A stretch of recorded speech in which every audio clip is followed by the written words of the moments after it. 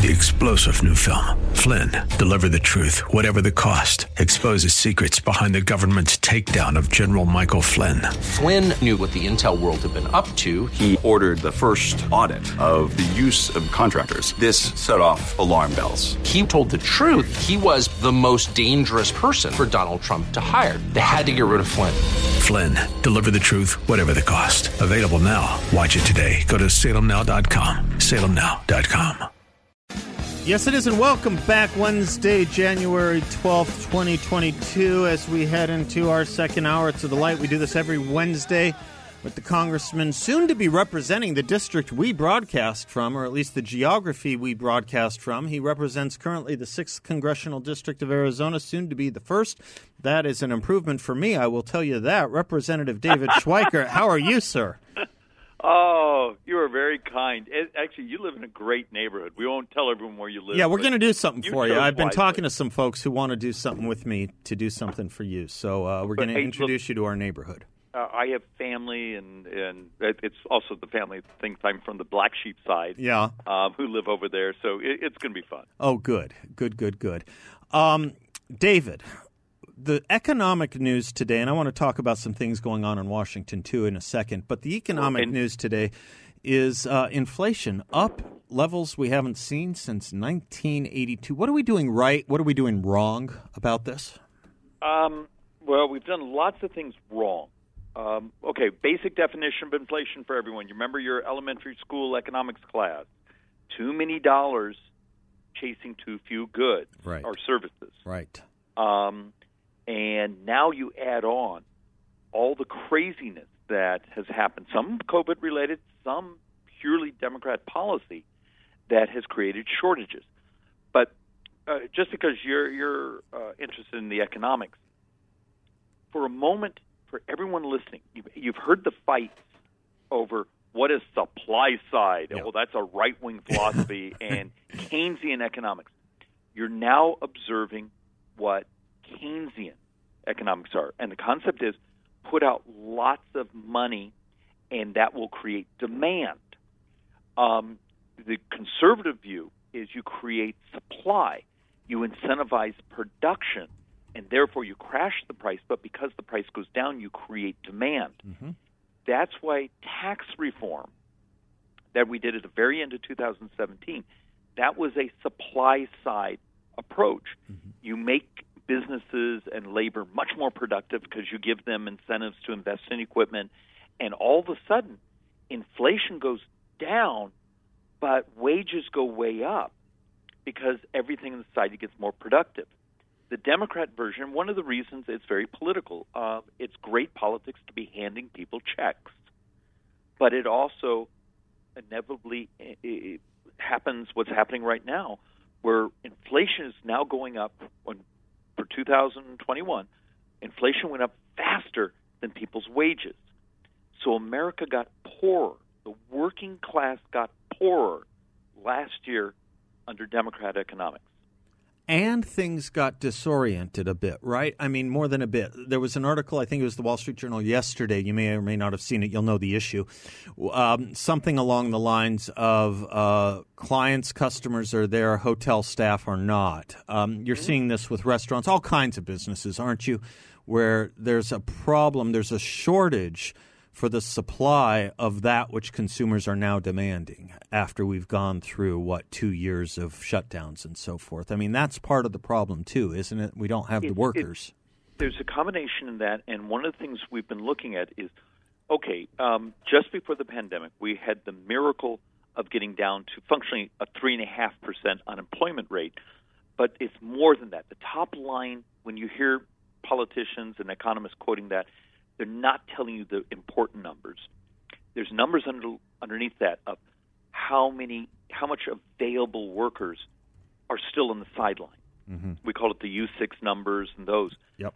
And what was such a miracle a couple of years ago is people who the statisticians said were never coming back to work, were coming back into the labor force. People who were retired were coming back because wages were going up, there was demand. Today, we're missing 4 million workers who disappeared. So you get down to a 3.6, 3.7, depending on unemployment rate. But that's a number because you've taken millions of people and they've just disappeared out of the labor force. And part of that is what happens when you send people checks and say there's no attachment to this money to improve your skills. Free money, we could Come call back, it in a sense. Free money, helicopter money. Come back into, and we're suffering that. Mm-hmm. And now we're actually seeing some real sort of dystopian numbers, and I don't want to geek out and bore everyone that's listening, but we were looking at a data set early this morning of women in the workforce who are just retiring early. Mm-hmm. They functionally said, screw this, I'm out of here. Mm-hmm. And we're concerned because a lot of those who are just taking the early retirement don't actually have the economic wherewithal to really live well through retirement. So there's some concerns here of the Democrats have so screwed up this part of the labor part of the economy. Are we in future years going to have to deal with levels of poverty in these populations that left the economy early? Right. By the way, on that issue of poverty and looking towards the future, given what we've done with adults over the last 2 years, I'm concerned about poverty for the future given what we've done to children over the last 2 years as well. There's a very powerful argument. Well, the math basically says my daughter, who is 6, when she hits her prime income years, tax rates will have to double just to maintain basic services. Right. Look, last week you and I talked about our interest rate calculations, that if interest rates go up 2% higher than the Congressional Budget Office has projected on U.S. debt in 25, 28 years or so, every dime of U.S. tax collections goes just to pay the interest. And this is one of the things that makes me intensely frustrated, almost bordering on angry, because I will get in front of audiences and say, what's the thing that will take down our republic? And it's the debt. It's the spending at levels where there's no way we can continue to finance it. There's no way we're going to keep our promises. And I'll get cheers back saying, no, I want to talk about having to wear a mask. Those things are important. But that doesn't take down your republic. And it's almost like the political class is comfortable having us fight over all the other noisy stuff because the big issue is really hard and you're going to make a lot of very powerful people angry when you start having to change spending and make the economy much more competitive and those things. It's easier to chase the shiny objects than take on the thing that's actually the most dangerous to our society, to our government, to our way of life. Speaking of things dangerous to society, dangerous to humanity, of course, we actually never talk about what we're going to talk about, but you're able to do. We should also talk about the voting bill. Well, we can do that, but I just wanted you to say a word. Take a minute and talk about. I've seen you at them before. I don't know if you're going to the Arizona March for Life this weekend. Absolutely. Yeah. Tell us a minute. That's what got my family into politics. Yeah. Spend a minute on the importance of that, if you don't mind. Why you will be there. Okay. Personal story, and many know, I was born in an unwed mother's home in downtown L.A. and was adopted by a family. At a very young child, my father committed suicide, and I got adopted again and brought out to Arizona as a little tyke. And my brother and sister both were born in unwed mother's homes. And my little girl's the third generation adopted. So, Holy Family Adoption Agency, my parents were on the board and then eventually got very involved in, right after Roe v. Wade, of trying to tell the story of there's an alternative, that there's this loving families that can't have children. God knows I'm one of them. And so we got involved in the life movement as kids. Yeah. The first political thing I ever did, I may have been 12 or 13. I was standing out holding a sign. And there was a time, people forget, go back to the early 80s, half the Republican Party, a third of the Republican Party was pro-choice. Yeah, not there. Right, yeah. But about a third of the Democrat Party was pro-life. Yep. None of that's true today. I Right. think there's like a half a pro-life Democrat left in all of Congress. Yeah. But there's amazingly good things happening. I mean, you can go on Amazon right now and buy a handheld ultrasound that's amazing. I think they even have a color one, and it lights up your phone. It's handheld. It goes in your pocket. It's a couple $1,000s, but the ability to understand this discussion of what is life, and I have the amazing experience of, in my 30s, I get an email. It shows up, and it's from someone I don't know saying, hey, here's the contact information for your birth mom. And I met my birth mom and later my birth father, and it's been amazingly wonderful. And both my brother and sister have met their birth families and there's just this love and joy. And every night before we lay our heads on our pillows, we say a prayer thankful to my daughter's birth mom. You know, thank you for giving us the chance to be a parent.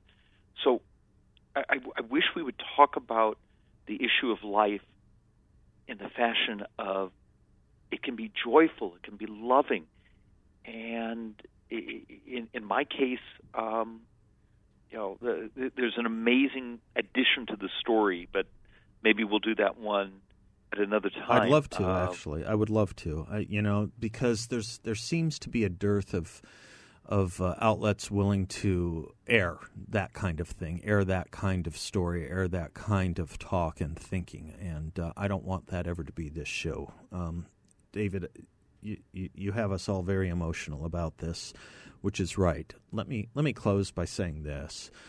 Bless your birth mother, bless your adopted mothers for giving you us, and bless your daughter's birth mother. Birth mother and mother. Yeah, there we go. Birth mother. Yeah, and the mother. one that changes the diapers gets the. I'm on board. I'm on board. Bless your birth mother and mother, and the same for your daughters for giving us you all. Bless you all. Truly, thank you, sir.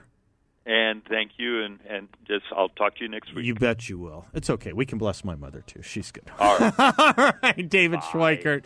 Godspeed to you. We'll see you Saturday. I'm Seth Leibson. We will be right back. I want to thank my friend Debbie, she knows who she is, for reminding me about the Arizona for Life March and Rally, January 15th. For those that want more information on it, they can go to azliferally2022.org, azliferally2022.org. It will... there's a number of sites you can go to get the information on it, but it's this January 15th, 10:30 to 2, and I'm happy to give that website out again. I was just thinking a little bit about how we often hear discuss revisions about the parties, particularly revisions that come from the Democrats or Democratic Party talking points or the corporate media. One of them isn't just what Joe Biden did yesterday with regard to the Bull Connors and the Jefferson Davises and trying to make that a Republican Party problem. It was a Democratic Party problem, and it is still a Democratic Party problem. If you missed my monologue, you can get it at 960thepatriot.com. In sum and substance, if you want the view of the founding and of the Constitution, that it was a racist document meant to extend and expand slavery in America. You get that view from the left and the Democratic Party today, just as you got it from Bull Connor, just as you got it from the Confederacy, just as you got it from all the names Joe Biden tried to say were Republican names. Nope, they're Democrats, and they are left-wingers, and they are comfortably within the BLM 1619 project. That's the same reading of history and our founding that the Confederacy has. It's the same reading and founding of our history that the 1619ers have. Another distortion about the Republican Party today that David Schweikert's comments in the March for Life coming up on January 15th put me in mind of. The invocations you often hear about heroes of ours, like, let's say, Ronald Reagan. The encomiums and the obituaries to him when he died were beautiful, and deservedly so. when he was alive, when he was running for office, those same outlets called him the same things they call Donald Trump, the same things they call you today. Bigots, racists, fascists, you name it. Nothing has changed, and it's not new. The other thing you will often hear, more so from people who claim to be moderate Republicans than not, which is, people like Ronald Reagan just, they didn't deal with the social issues. They didn't focus on social issues. They didn't deal with the issues that tend to make people sweat just a little bit, like issues of abortion and life. And it's a fundamental fraud and lie. It's just not true. I can't tell you how many broadcasts Ronald Reagan dedicated to it in the 70s, but how many of you know this? How many of you know that, to the best of my knowledge, correct me if I'm wrong, there's only one president of the United States in history who, as a sitting president, wrote a book. That president was Ronald Reagan. That book, published in 1983, was called Abortion and the Conscience of a Nation. That was Ronald Reagan. Big old moderate, kind, gentle, non-controversial Ronald Reagan. You want the last paragraph of that book? I can give it to you. Here it is. Abraham Lincoln recognized that we could not survive as a free land when some men could decide that others were not fit to be free and should therefore be slaves. Likewise, we cannot survive as a free nation when some men decide that others are not fit to live and should be abandoned to abortion or infanticide.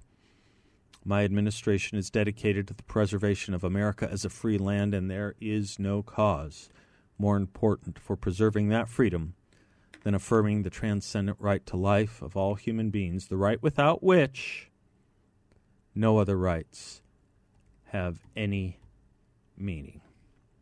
Now, if some people might be upset that Ronald Reagan is invoking issues having to do with slavery and tying them, colligating to issues having to do with unborn life or abortion, careful.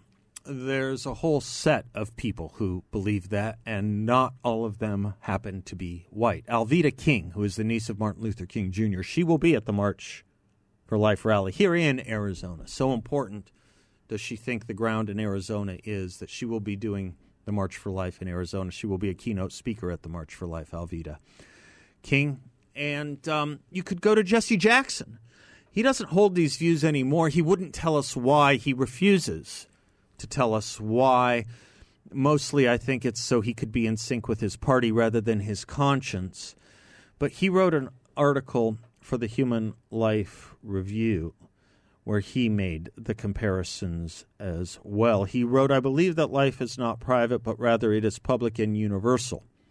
If one accepts the position that life is private and therefore you have the right to do with it as you please, one must also accept the conclusion of that logic, which was the premise of slavery.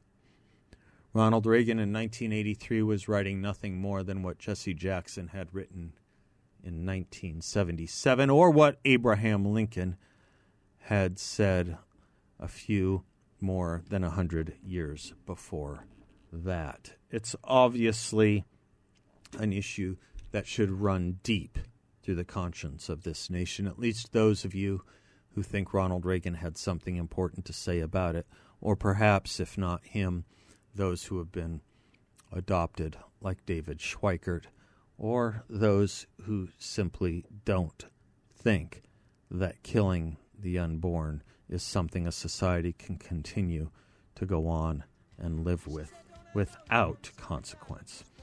All right, speaking about things we can go on and not go on with without consequence, I want to talk to you about the constitutionality of mask and vaccine mandates with a national expert we are privileged to have joining us. Don't go away. We will be right back. Welcome back to the Seth Leibsohn Show. First-time guest here. I am so delighted to have her. I've been following her on Twitter. She is everything and everyone you want to follow if you are concerned about mask mandates, vaccine mandates, the law and the culture. She is Janine Eunice. You can follow her on Twitter at LeftyLockdowns1, the number 1, at LeftyLockdowns1. She's litigation counsel at the New Civil Liberties Alliance, which we also need because the ACLU gave up civil liberties an awfully long time ago. Janine Eunice, welcome to the airwaves of Phoenix. Thank you so much for having me. You bet. I want to make sure I have your name right. With a name like Liebson, you kind of care about. Am I pronouncing your name right, Janine Eunice? You actually are. Okay. One of the rare people. Well, yes, you deserve it to be pronounced right. I do this with every first-time guest on this show. Tell the audience just a little bit about yourself, a little autobiography, and how you came to be doing what you're doing right now. Sure. So I was a public defender in New York for about 9 years, and I came at this from the left, as my Twitter handle would indicate. However, when COVID hit, I was sort of shocked by the civil liberties violations that I saw going on. I was very perturbed by the fact that others on the left didn't seem to see the problems with this approach. So I started becoming active in fighting against lockdowns and mask mandates. And it was sort of very draining because I was doing my day job as a public defender and then doing this writing and other activism at night. So I heard about this job at the New Civil Liberties Alliance and realized I could combine the two, which is how I ended up here. And it's actually going quite well. I sort of have managed to spend my days doing what I want to do. So. And you have been very active as litigation counsel for the New Civil Liberties Alliance. You've filed cases all over the country and been engaged in lawsuits on them. The one right in front of us, I suppose it's possible we could hear about this any day. You tell me. But the one that a lot of us have been focused on recently, we heard oral arguments in the Supreme Court on it last week, is the vaccine mandate on private employers, right? That's right. I should also be clear that I have not actually filed any lawsuits against that particular mandate. Our office filed an amicus brief, but we haven't actually brought original litigation. Okay, fair enough. On that, What is your reading of the tea leaves on the Supreme Court? What is your take on the mandate itself? Well, on the mandate, I would say that it's quite unconstitutional, and so.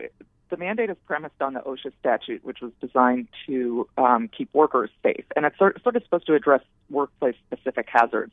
So if you're a construction worker, wearing a helmet, at least mandating that your employer provide you with a helmet, or making sure there's no asbestos in the office where you spend 8 hours a day. It's not really supposed to be about, forcing the employee to undergo a medical procedure for a virus that is sort of omnipresent everywhere.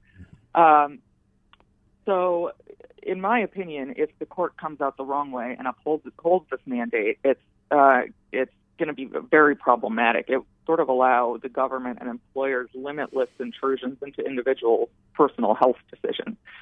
That said, I think the court, based on the arguments that happened on Friday, I think that the court will reach the right decision here. 6 of the 9 justices had some serious concerns about the constitutionality of the mandate. Is it possible we could hear about this as early as maybe tomorrow, or is that too optimistic? So word on the street is that it's going to be tomorrow. Okay. Okay. They've said they're going to issue decisions tomorrow, and for some reason that I'm not entirely sure of, a lot of people that I trust think that it will be tomorrow. Okay, possibly because of the January 10th deadline, which has already passed. I gotcha. Okay. The idea that OSHA, Occupational Safety and Health Administration, has certain powers over businesses people have been complaining about ever since the Nixon administration.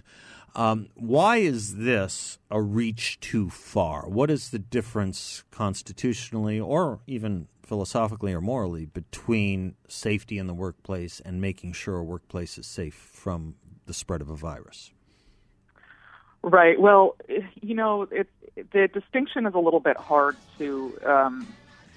I sort of talked about it earlier. It's about workplace-specific hazards, I think. Let me do this.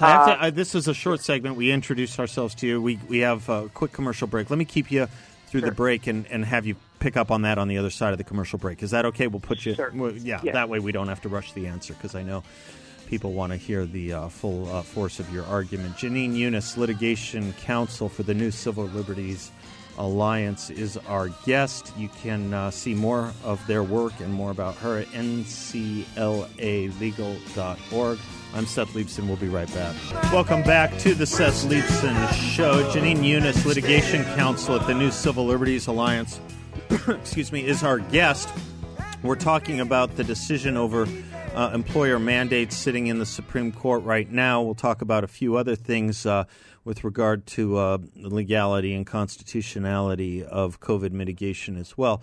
But Ms. Eunice, if you could, when it comes to the use of the OSHA, Occupational Safety and Health Administration, to enforce these mandates as the Biden administration has used it, people think of OSHA as being a heavily regulatory arm of the federal government that does dictate a lot of practices for private businesses. Why is this not within their purview? Why is stopping the spreading of a deadly virus not constitutionally, or for that matter, even philosophically or physically, a legitimate use of their power? So a couple of reasons. OSHA is really designed to sort of address workplace hazards that are specific to the workplace and presented by the sort of occupation that you have. So as I think I mentioned earlier, if you're a construction worker, you're making sure you have a helmet, stuff like that. Mm-hmm. This is a virus that exists everywhere. You could get it anywhere. So it's not specific to the workplace. Another issue, and this came up at oral argument, is that these vaccines don't appear to be very good at stopping transmission, if they're effective at all, with the Omicron variant. And I think that's another reason. Even if we granted that OSHA permitted for workplace vaccine mandates, which I'm not conceding, I don't think it should be interpreted that way, one would at least hope that it's a vaccine that stops people from spreading it to each other. Right. When it becomes about, and the government has tried to justify it in this case, in some of my cases and other cases, by saying, well, the employer has the right to require this for the individual's own health, to ensure that they're not absent from work for too long, et cetera. And I think once you get into that territory, it's really dangerous. So can your employer tell you to maintain a certain BMI because, then you're less likely to suffer a severe outcome from COVID? Or obesity itself, which without COVID takes 350,000 lives a year. Yeah, right. Exactly. Or can your employer tell you not to drink? I mean, drinking isn't good for your health either. But one would hope that we can't, Could they just shut down McDonald's, period? I mean, that's a question at this point, isn't it?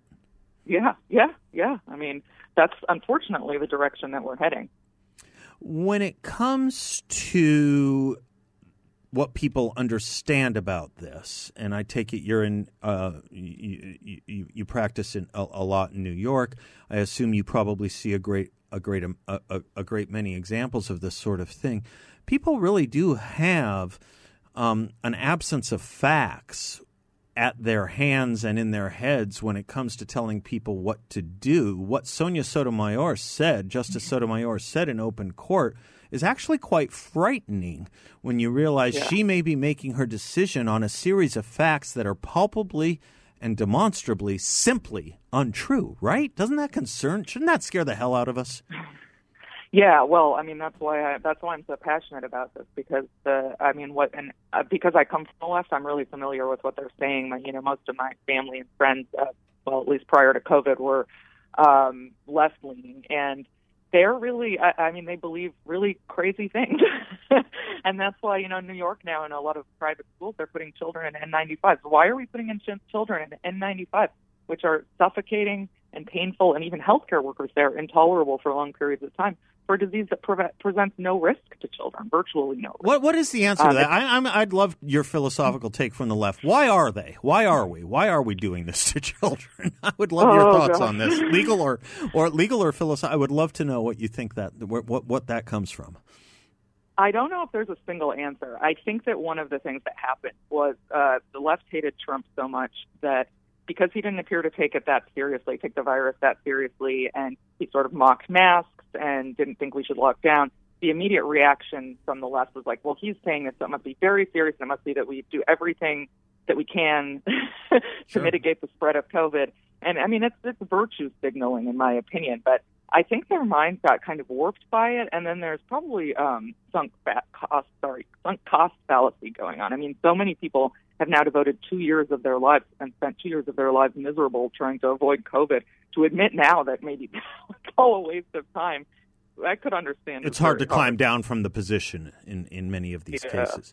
Well, the kids part of it, the OSHA thing and the private employee thing is one thing. The kids thing is another. If I can just do one more question on the workplace mandate, and then I want to ask you about the children's, the mandate for kids. You have a great piece up at Tablet Magazine on this. On the workplace thing, what if you are an employee in a corporation that mandates this and you have sincerely religious or other beliefs? Perhaps you have your own medical reasons for not wanting this vaccine. Are you just left out to dry? Do you have to make the choice vaccine or work? Is that what you have to do?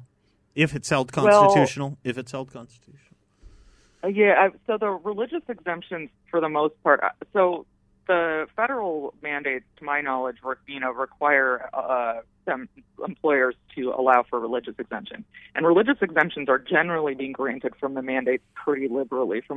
I talk to a lot of people about this all the time.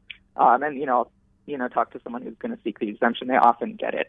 Medical exemptions, on the other hand, are shockingly difficult. That's what I thought, too. I thought that was odd. Go ahead. Yeah. Go ahead with that. Yeah, go ahead. Oh, yeah. No, I spoke to a young woman, actually, a really heartbreaking story, who almost died from the flu vaccine. She was, she had to be, her lungs almost collapsed. And her employer would not grant her a medical exemption, even though her doctor wrote something saying she really should not get this vaccine. So now we have bureaucrats overriding, someone's own doctor saying that this is not in their interest. And contradicting. I mean, the thing is, it's so very contradictory. 3 weeks ago, we read, if you watched CNN, if you follow the CDC, we read that the J&J vaccine was no longer being recommended because they were finding a spike in deaths, an odd cardiopulmonary disease that was coming from it. But with these mandates, there's no distinction on that. It's a very inherently contradictory thing that we're getting from the federal government, which I guess is the problem with federal government mandates in the first place. Exactly. And I mean, another thing I'd note, actually, most of the cases, or actually all of the cases our office has brought so far are on behalf of people who have natural immunity. Okay. So, we keep making the point again and again that they have immunity better than the Johnson & Johnson, which is 60% effective at best at the beginning, and then wanes to basically 3%. Right. And if you have COVID now, as we speak, think about what happens if you have to be forced to take a mandate a month from now. I mean, you could have very severe consequences. Very severe. Yeah. Yes, absolutely. I did want to just mention the COVID vaccine mandates for kids. You have a great piece on that at tabletmag.com, Tablet Magazine. Are COVID vaccine mandates for kids legal? Are they? No. Okay. Right answer. Okay. Well, it's obviously it's going to be litigated. It hasn't really been litigated before. I mean, it's a disease that presents almost no risk to children. The vaccine hasn't been adequately tested on them. It's still only in emergency use authorization status for children. Unlike, lots of people try to justify this by saying, well, we require vaccines for kids all the time. Those are for diseases that present a risk for children. Vaccines have been tested for decades. The vaccine stopped transmission. It's a totally different situation. Janine Eunice, Litigation Counsel, NCLA. Thank you. Thank you so much.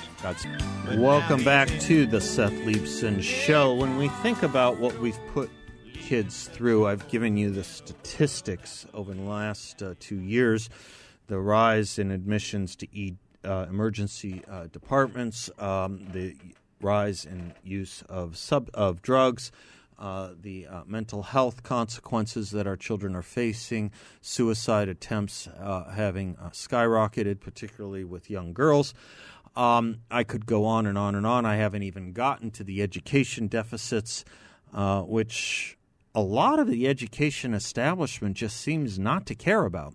The teachers' unions just seem not to care about. The head of the teachers' union in Los Angeles says that the education deficits, the loss of learning, is a myth. I received this email.